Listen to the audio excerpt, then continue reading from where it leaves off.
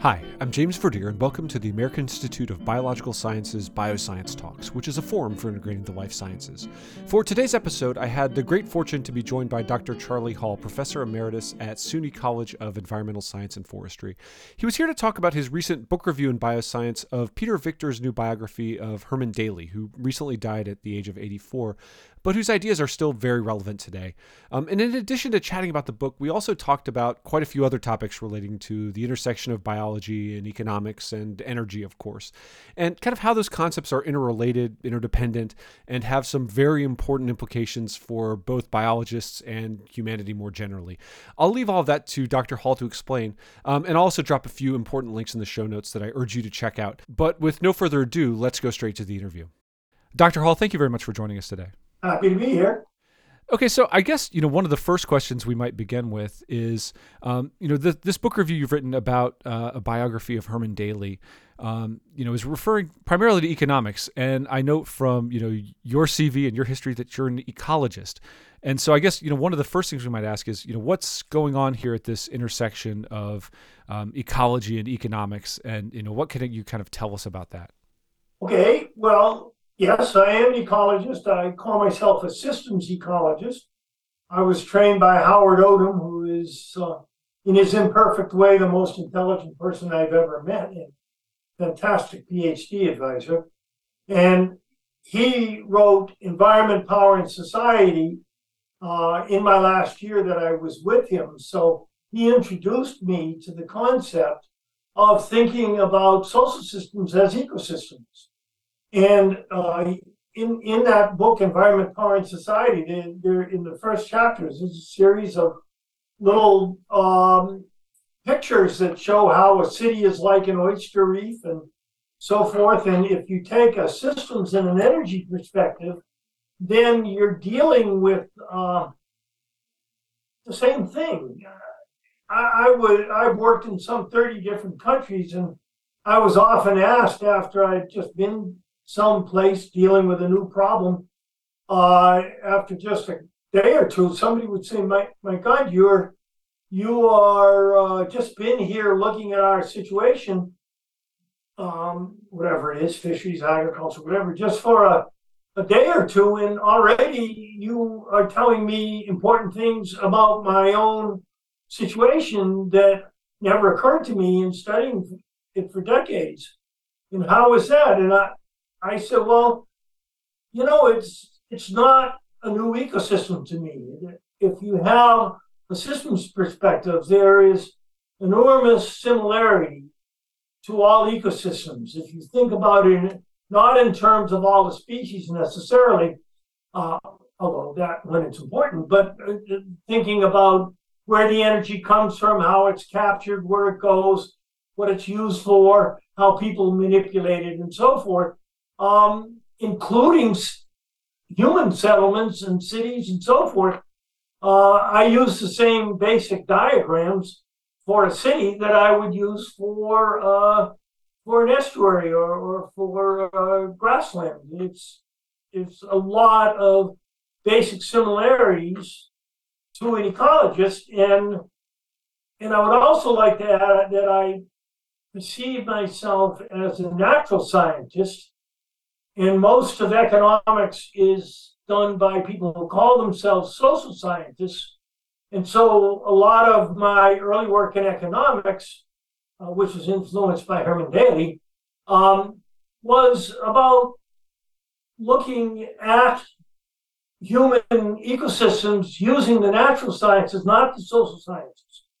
And I think you can get a tremendous amount of insight by using the natural sciences and the scientific method, which incidentally economists don't necessarily use, and they certainly do not seem to be beholden to the laws of thermodynamics or the importance of energy, or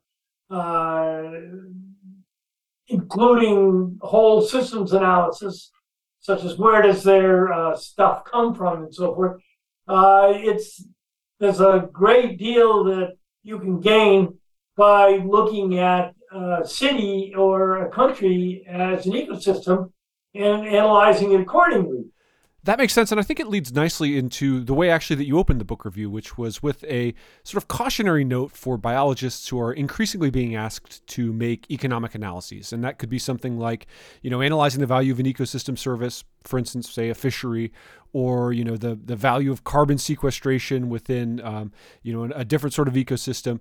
And you kind of described that there are some fundamental incompatibilities between the way that economics is practiced in the contemporary time and the way that biologists typically, conduct their practice. So, there are some fundamental incompatibilities, some shortcomings, perhaps in terms of the amount of rigor that's practiced by economists at certain tasks. So I was hoping you could just sort of expand on that a little bit and give us an idea of what's going on and what biologists have to kind of worry about. I first put this in a paper that was in Bioscience in 2001. And it's referenced in my daily review, where we just said, and I'm not the first to say this, amongst the best people that had said this was Vasily Leontiev, who was a Nobel Prize winner in economics himself. And he said, how long will people he gave a whole list of real sciences, keep from criticizing economics, which is a whole house of cards?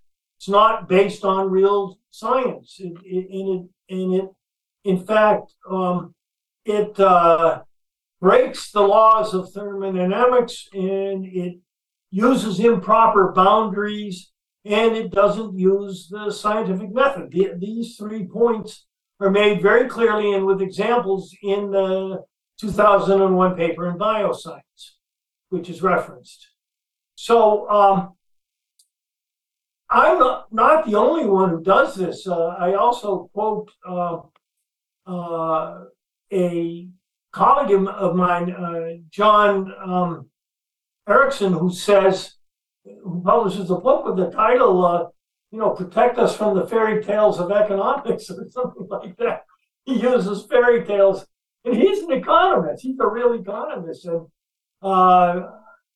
he's less polite in that respect than Herman Daly, but Herman Daly thought that as well. So, but the economists, it's not that they don't answer our question, they don't even pay any attention to it. And even though there might be 100 people that have asked this question of economics, and I could give a whole list if I spent a little time at it, both economists and natural scientists, the economists don't care. They circle their wagons and talk about Pareto efficiencies and stuff like that, and pay no attention. And I would like to add that's only neoclassical economists, because until 1880 or so, economists, or what was called moral philosophy back then, the physiocrats and even the classical economists were much, much closer in their way of thinking to my perspective now, although they didn't know so much about the importance of fossil fuels. So that it's only this particular brand of economics that's somehow hoodwinked the world into making it look like they know what they're talking about, which I don't think they do. Of course, they're good at certain things, and I don't complain about people who do good accounting, that kind of thing. But if you go and open up chapter 1 of any economics textbook, they'll put in this diagram of firms and households, as if an entire economy was only made of firms, business firms, and households, producers, direct producers, and consumers, even though nature is the ultimate producer.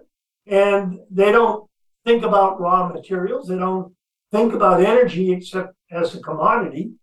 And they think energy is unimportant because it's only 5 or 10% of GDP, but it's because you get so much punch, as I mentioned in the article, for so little money, that energy is so important to our economy. So all of our wealth around it that you see around us, our houses, our food, and things are all based on cheap cheap energy, especially cheap oil.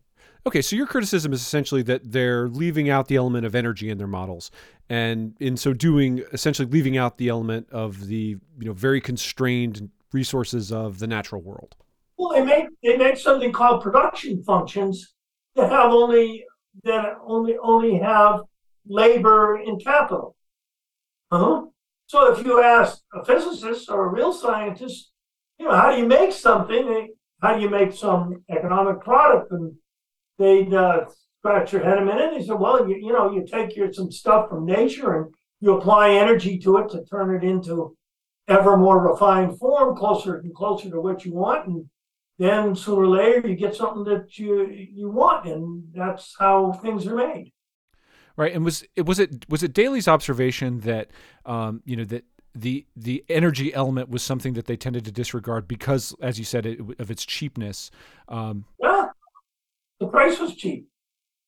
But look at it this way. Well, I said this in the article. You can buy a barrel of oil now for $70 or something like that. And I think I said 100 in the review, but then it does the physical work of a strong person over 2 years, which would cost you $80,000. So, I mean, think of digging a grave, do it yourself with a shovel, and then, get $1 worth of diesel and a device to use it, and you can dig the grave for, relatively few dollars. And, talk about agriculture and tractors, on and on and on.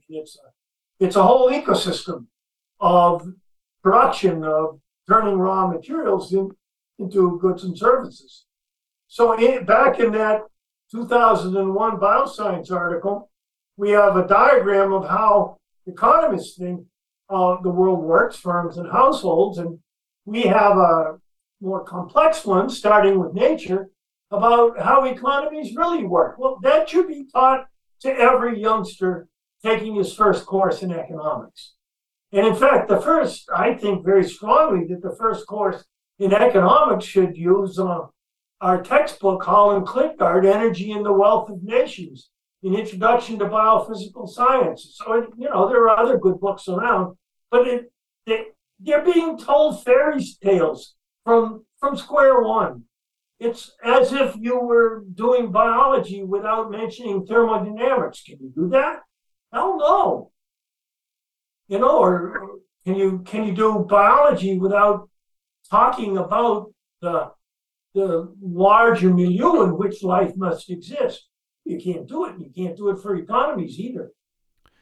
And so, what Daly would say, and what you've also said many times, throughout your career, is that we're in a period of a relative glut of cheap energy, where we have this resource that we can exploit very easily, or had, and it allowed us to kind of create this exceptional period of growth, and it's not going to last, and we're going to be constrained by these ultimate sort of planetary level constraints or holds on our ability to continue to grow at that level. Well, of course. I mean, I published a paper recently that talks about how much oil we have left, which is basically half of what everybody else is saying. And not only that, it's getting, the quality is declining day by day. But this is just the tip of the iceberg of what the depletion of our best grade fossil fuels will mean and is meaning now. And there's lots and lots of examples. I personally highly recommend reading this book by Nafeez Ahmed. It's essentially biophysical triggers of economic collapse. And I think he does a wonderful job of showing country by country, Egypt, Syria, and Nigeria, and so forth, as countries go through their cycle of oil availability, oil producing countries, as the oil becomes available, things become cheap, and governments subsidize gasoline, and people get rich, and often they have more children. Not always, but often they have more children. Everything looks good, and then they hit what's called Hubbard's peak of oil production, the maximum production per year, and then it inevitably starts going down, as appears to be occurring for the world as a whole. We had a peak in 2018, and so everybody has expectations, and every generation thinks they're going to be richer than the generation before, but hey, that doesn't work anymore. And all of a sudden, you got a lot more people to feed.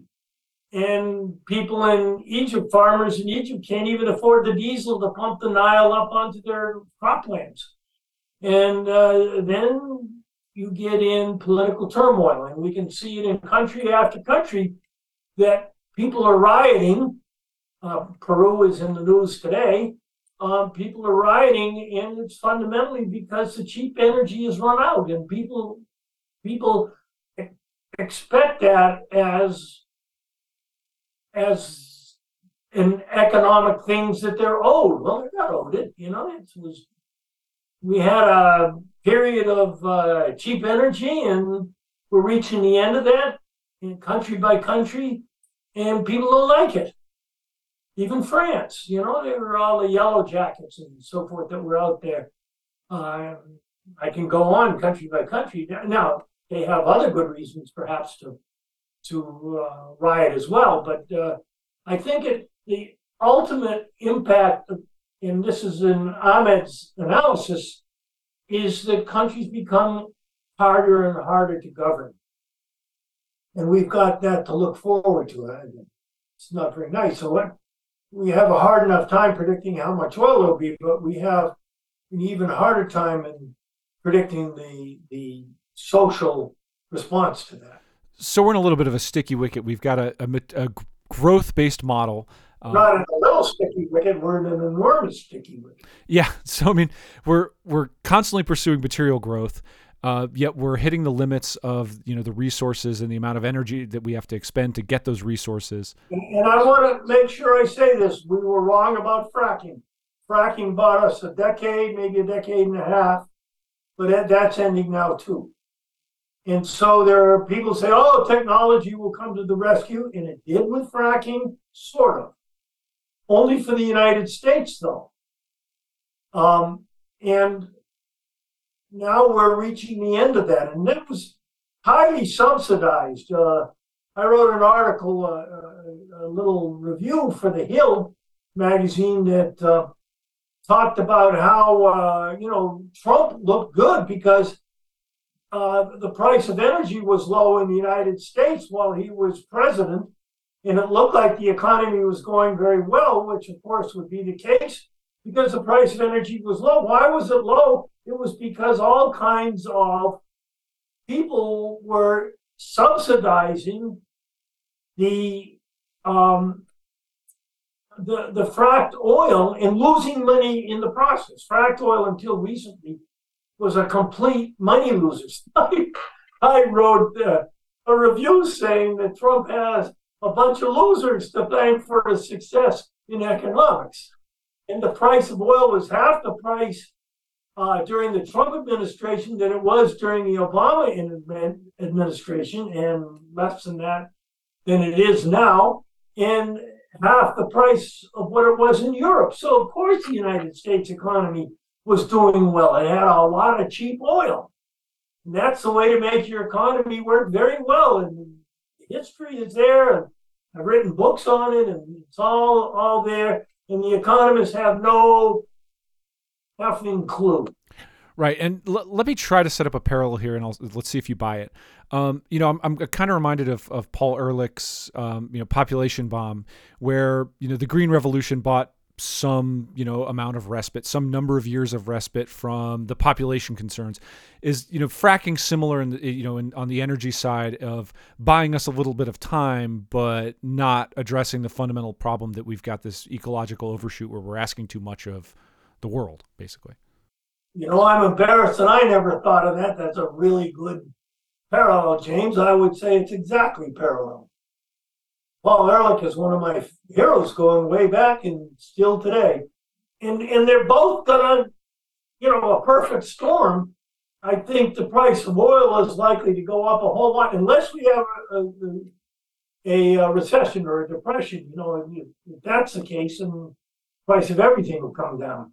But there'll be all kinds of other problems. But if we do not have a significant recession, I just don't see any way that we can bump around at $75 to $100 a barrel.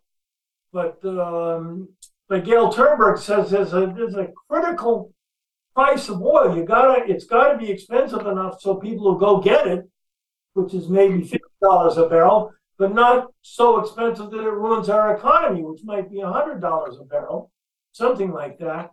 So I guess at the moment it's $75 or so a barrel, so that's pretty good for them. So we'll have, the stuff won't hit the fan for a little bit longer, and I can't tell you exactly when, but I would guess within the next 5 or 10 years, we're going to see really serious declines, because still more than half of our oil comes out of just a couple of hundred big fields that all were discovered more than 50 years ago.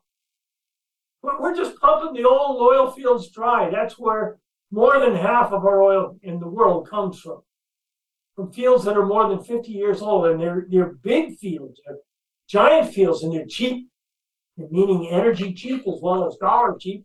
Energy cheap, hence dollar cheap fields. Well, we're just pumping them dry, and they're declining at 6% a year. And we're trying to make up for the rest of it with fracking. And now we've fracked all of what are called the sweet spots, and we're going after the poorer and poorer quality things. And there have been some impressive technological gains, but I think we better get used to the idea that the price of oil is going to go up quite a lot. And the way people will see it, it will be inflation. And when we see inflation, what do? They blame their politicians. And that's not currently baked into the way that neoclassical economists think about the world. You don't have a clue. Gotcha. So I'm wondering now, what would, Herman Daly or you, of course, have to say about the way that we should conduct ourselves with this knowledge that we are, kind of walking a current, monetary tightrope in terms of the price of oil, and it's going in a direction we don't like. We're obviously in a precarious situation. How should we be thinking about the way that we, conduct our societies differently? Well, under the guidance of Howard Odum, I figured this out 60 years ago and didn't have children for that reason. Fair. So it's not just that we need to have fewer children, we have to adjust to a society that is much less energy dependent. And I'm worried about all the gung-ho-ness about so-called green energy, which is not green at all. It takes a huge amount of fossil fuel to make this stuff. But anyway, the green society, even if we were able to pull it off, then that just allows, in many people's minds, growth to continue, and that's not going to solve the problem. Every politician runs on more, and show me a politician that runs on less, and we got to get that going. And so I'm not too hopeful on that, and I think that we are even less successful at getting our message to the populace, than we were 20 years ago. Who thinks about peak oil anymore? Well, peak oil has happened for the world, folks, and it's happened for something like 38 or 46 oil-producing countries. And we have it all documented, and that's part of what I've done and I'm proud of, and worked with other people like John Halleck. We've got some really good data. We're not just spewing off at the mouth here. We've got tons and tons of data, as do people like Art Berman and Nate Hagen, so forth. It's just bloody obvious if you get out of your cocoon and you take your scientific approach and the scientific method and the laws of thermodynamics and apply it to the rest of human existence. And that, in fact, I think you want to have a big topic on that in bioscience, and because bioscience have been bioscientists have been too complicit in uh, not requiring the scientific method be used by those they interact with, and too much of biological policy is not. It says it's science-based, but it's not quite, doesn't meet my standards. So I think, for example, that the end of cheap oil, the depletion of our best oil and gas resources, will have a much greater impact on human society than will even climate change.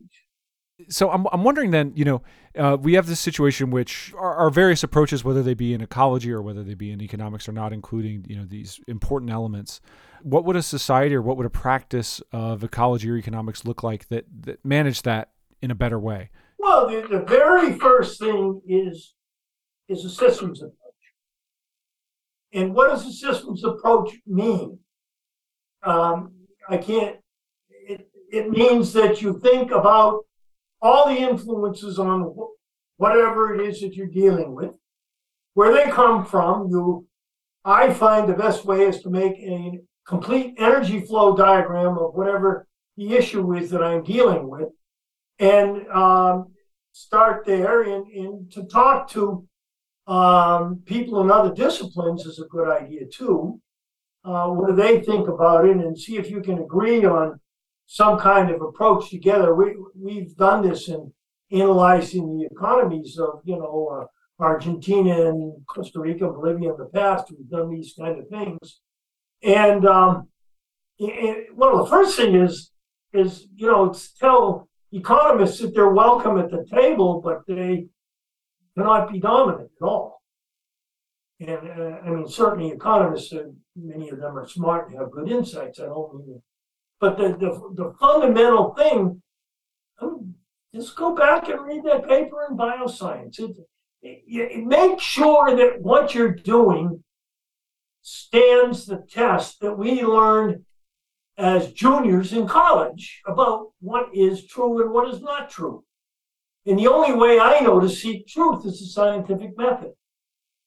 It's not perfect, but let's apply the scientific method to what we do.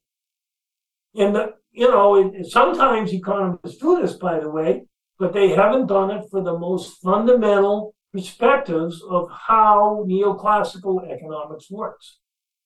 And they don't have enough knowledge of history. I wrote my Energy and the Wealth of Nations book, An Introduction to Biophysical Economics.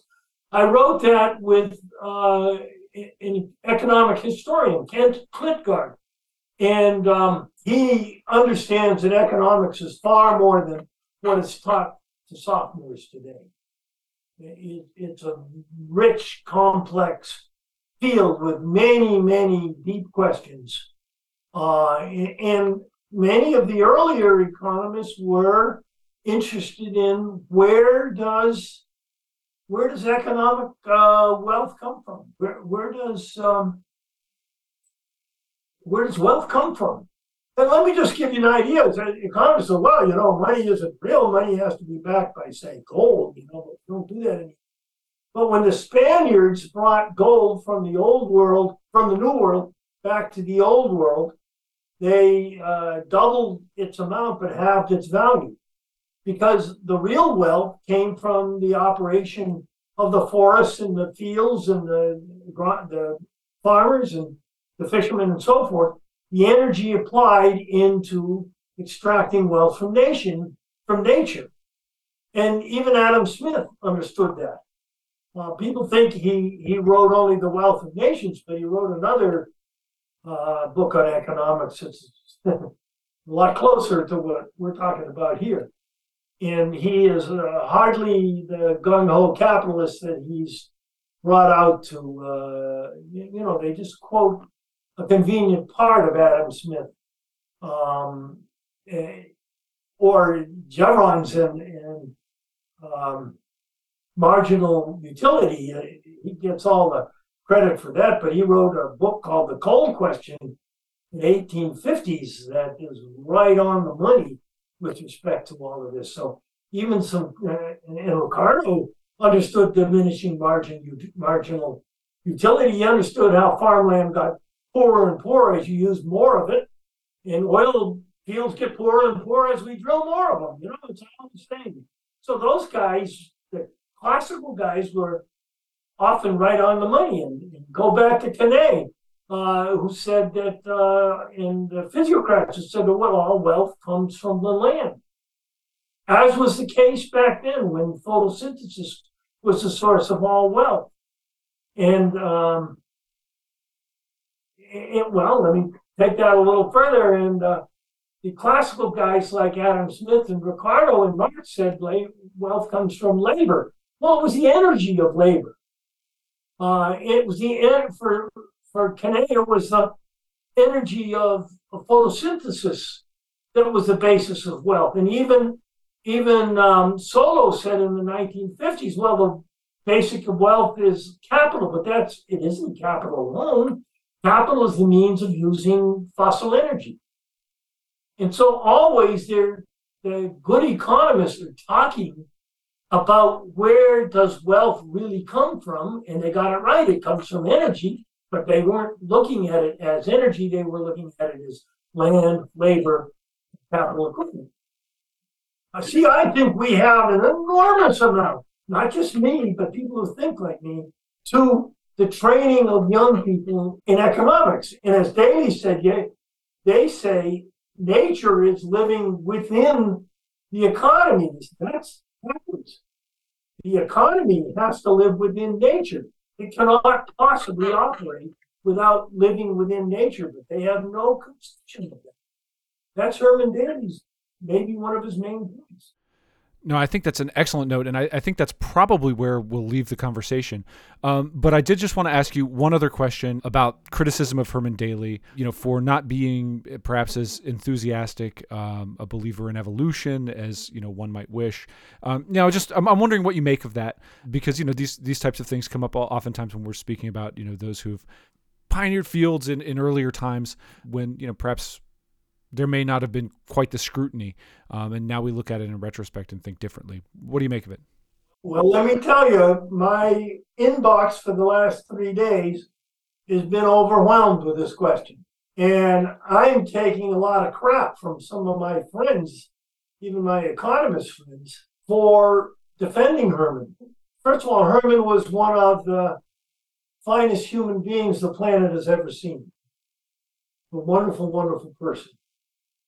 And while he had criticisms, I'd call them biophysical criticisms. I don't think he used the word, but it is, about economics. He had a lot more, as many criticisms of the means and ends of economics. And so values were important to him, and he thought it was a really degradation of values to say monetary value are the values that we should use. He said there are all kinds of other values, social values and humanistic values, and he did say often spiritual values. And Herman was, one of my former students, Cutler Cleveland, told me back in, I guess, 1984 or so, he was down at LSU taking a class from Herman. He loved him as a teacher, as most people did. And he said, the fundamental to Herman is that he's very religious. And I think this reflects maybe his background in conservative Texas, or maybe not. But I argued just 2 days ago, and I'll send it to you, that Herman's contributions are independent of what he might feel about the existence of God, how the world is formed, even evolution. And I'm not sure that I agree that Herman's views are inconsistent with an evolutionary perspective. I don't know, and unfortunately, he's no longer here to ask him. But I say, let sleeping dogs lie. I don't. Herman had so much to add to economics, and he basically did not talk about religion or spiritual values in his criticisms and his suggestions for economics. He would sometimes say that we should have different values than just valuing things in terms of money, and he would include spiritual and let the reader decide what he meant by that.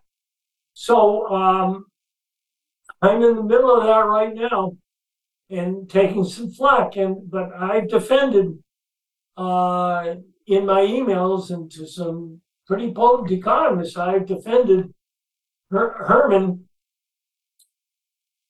I mean, I'm an atheist. I'm not, and I'm total or nearly so. I don't. Nature is certainly marvelous. I guess I'm a nature worshiper. But back at Colgate, I was trained very much that there are questions that science can answer and questions that science cannot answer, including many related to values. And I'm uncomfortable with some of my colleagues criticizing Herman's economics because he didn't believe as much as they did in evolution. I never heard Herman say, or I don't remember reading anything criticizing evolution, but I think he did think there was some God somewhere behind all this. And I don't know that there isn't.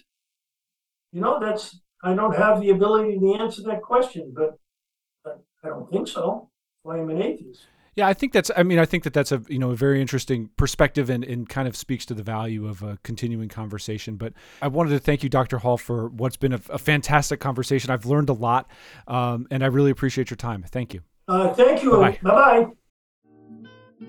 And that concludes this episode of Bioscience Talks. Just a reminder, the journal Bioscience is published by Oxford University Press on behalf of the American Institute of Biological Sciences and is made possible by the support of our members and donors. Thank you, and talk to you next time.